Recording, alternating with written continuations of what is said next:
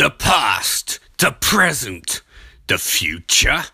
This is Friday Night's Fright. What the planet is listening to. Hello, this is Ian Austin and this is Shuddermania 2019.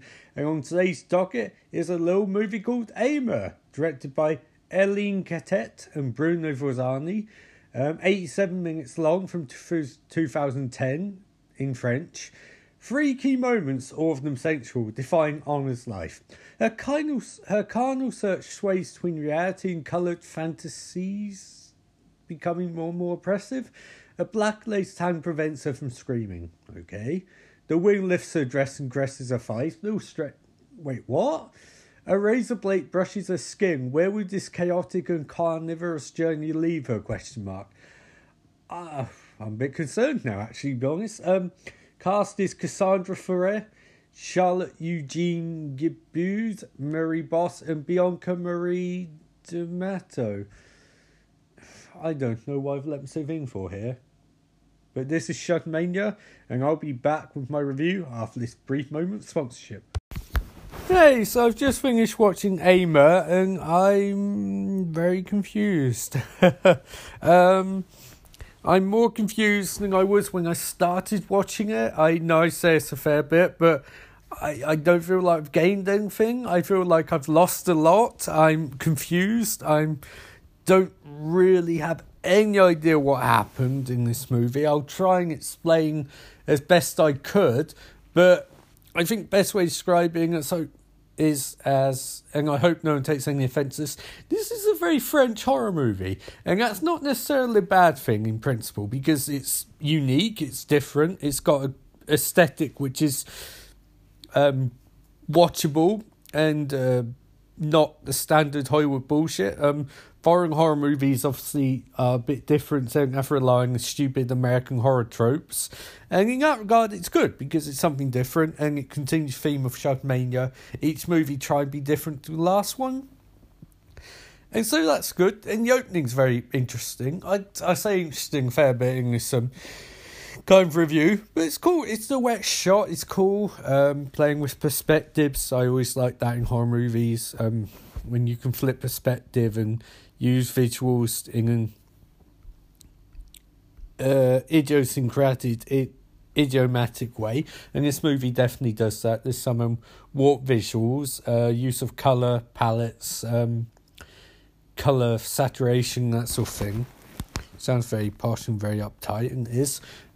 Well, I think it's time to get to the actual movie now.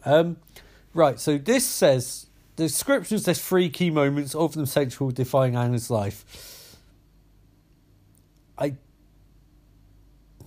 I sort of get that, but it's saying in theory it's 3 acts. So first act, she's a kid, right? So first act, she's a kid, and she sees her parents, I think, having sex, and then a black lace hand prevents her from screaming, but then she starts freaking out, and she's tied to a bed with a chain, and she starts really freaking out through that. And then you get next bit, which is Act 2, I guess you can say, where she's walking a lot with her mother. She's walking a real long way. I mean, we get lots of scenes of her walking, and the wind keeps lifting her dress from the front and back and caressing her thighs, I guess.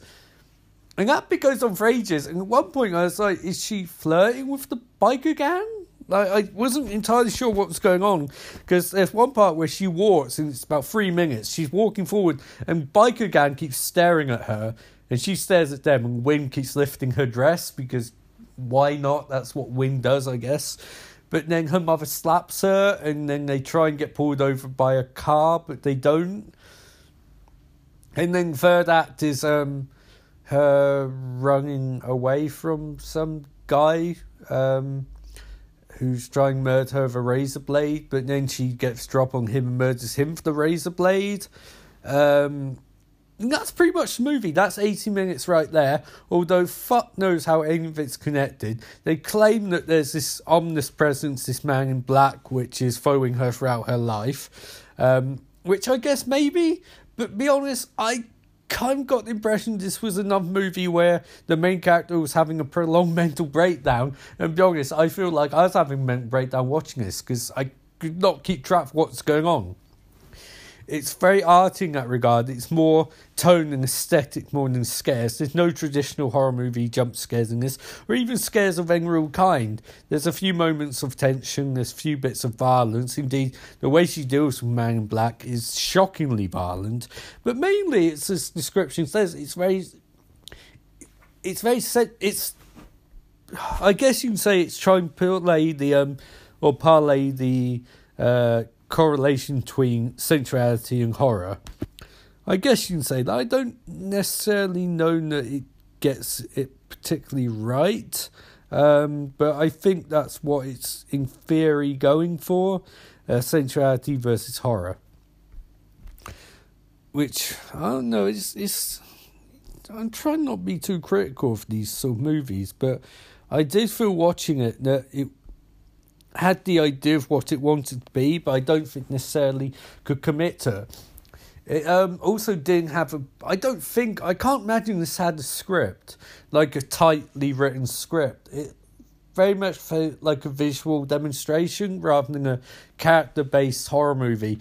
There was characterization, but it feels quite, I wouldn't say tacked on, but driven more by the visuals and the aesthetic more than actual traditional character arc, which is fine. You know, a lot of movies, one from Boyhood, for example, which I quite like, don't need to have a character arc, you know, or they can have one that feels a bit more true to life, but this is dealing with horror tropes and of a sort, and to that regard I feel like it was definitely more atmosphere than acting or writing orientating. That's fine, it is what it is. Problem being that they didn't really make up enough of that. I feel it's a movie which is predominantly designed to be in 3 acts, with each part of her life in different acts. But to be honest, I had trouble figuring out where we were or what time frame we were in, which isn't a good thing because the movie is designed so you can or should be designed so you can watch it and know exactly where you are at any given moment. I had no idea. I turned away and turned back and she'd aged 10 years and it was like, the fuck is this shit? I also think that's the other thing that gets me. Maybe you could have more of an emotional connection, although there wasn't much of one anyway, if it was the same actress playing it all along. It's essentially making 3 short movies with the same character. It's not a bad thing per se, it's just difficult to actually relate to what character's going through. I mean, I didn't have any fucking idea what character's going through. But, I mean, at the same time, as an experiment, it was watchable. I did get some enjoyment out of it in terms of, you know, they really went to town with the aesthetic. I keep saying that, but the colour scheme, the cinematography is really, really cool. And that's sometimes enough. The visuals also cool, like I said, the colour palette and whatnot. I mean, it's interesting. I hate saying the word interesting, but it's fascinating. It's something different. It's a pretty standard story, but the way you can tell a story using visuals can often be the determinator between it being generic okay or, you know, weird. And this was really weird. And weird is good, you know. We need more weird in horror movies. And it's part of Shockmania. I mean, it's... well, I'm sort of tripping over my words a bit because I'm very tired and I'm very confused. And like I say, I do feel like I've to a degree lost something in watching this movie. But also, I suppose you can say I gained something, which is an appreciation for France horror being batshit crazy. Although I could have used more batshit crazy than this. I would probably give this about 3 out of 5, to be honest. I think it was watchable. I think it was definitely something I'd recommend if you want to watch a unique kind of horror movie.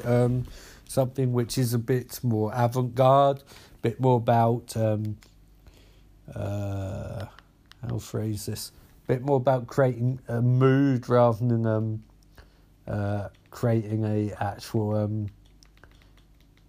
creating mood rather than creating any sort of tangible connection, I guess. But there you go. Anyway, that was Aimer. I could continue doing more, but I'm not going to because I don't really have anything more to say, really. 3 out of 5. 3 out of 5, but with a conjecture of 4 out of 5 for visuals. Anyway, tomorrow on Shelfmania, I'll be reviewing Rabies, which is a Hebrew Israeli horror movie. Interesting. I thought it's David Cronenberg one. I was wrong. Anyway, that's on Shelfmania for tomorrow. This is Ian Austin signing off. And remember, life is beautiful.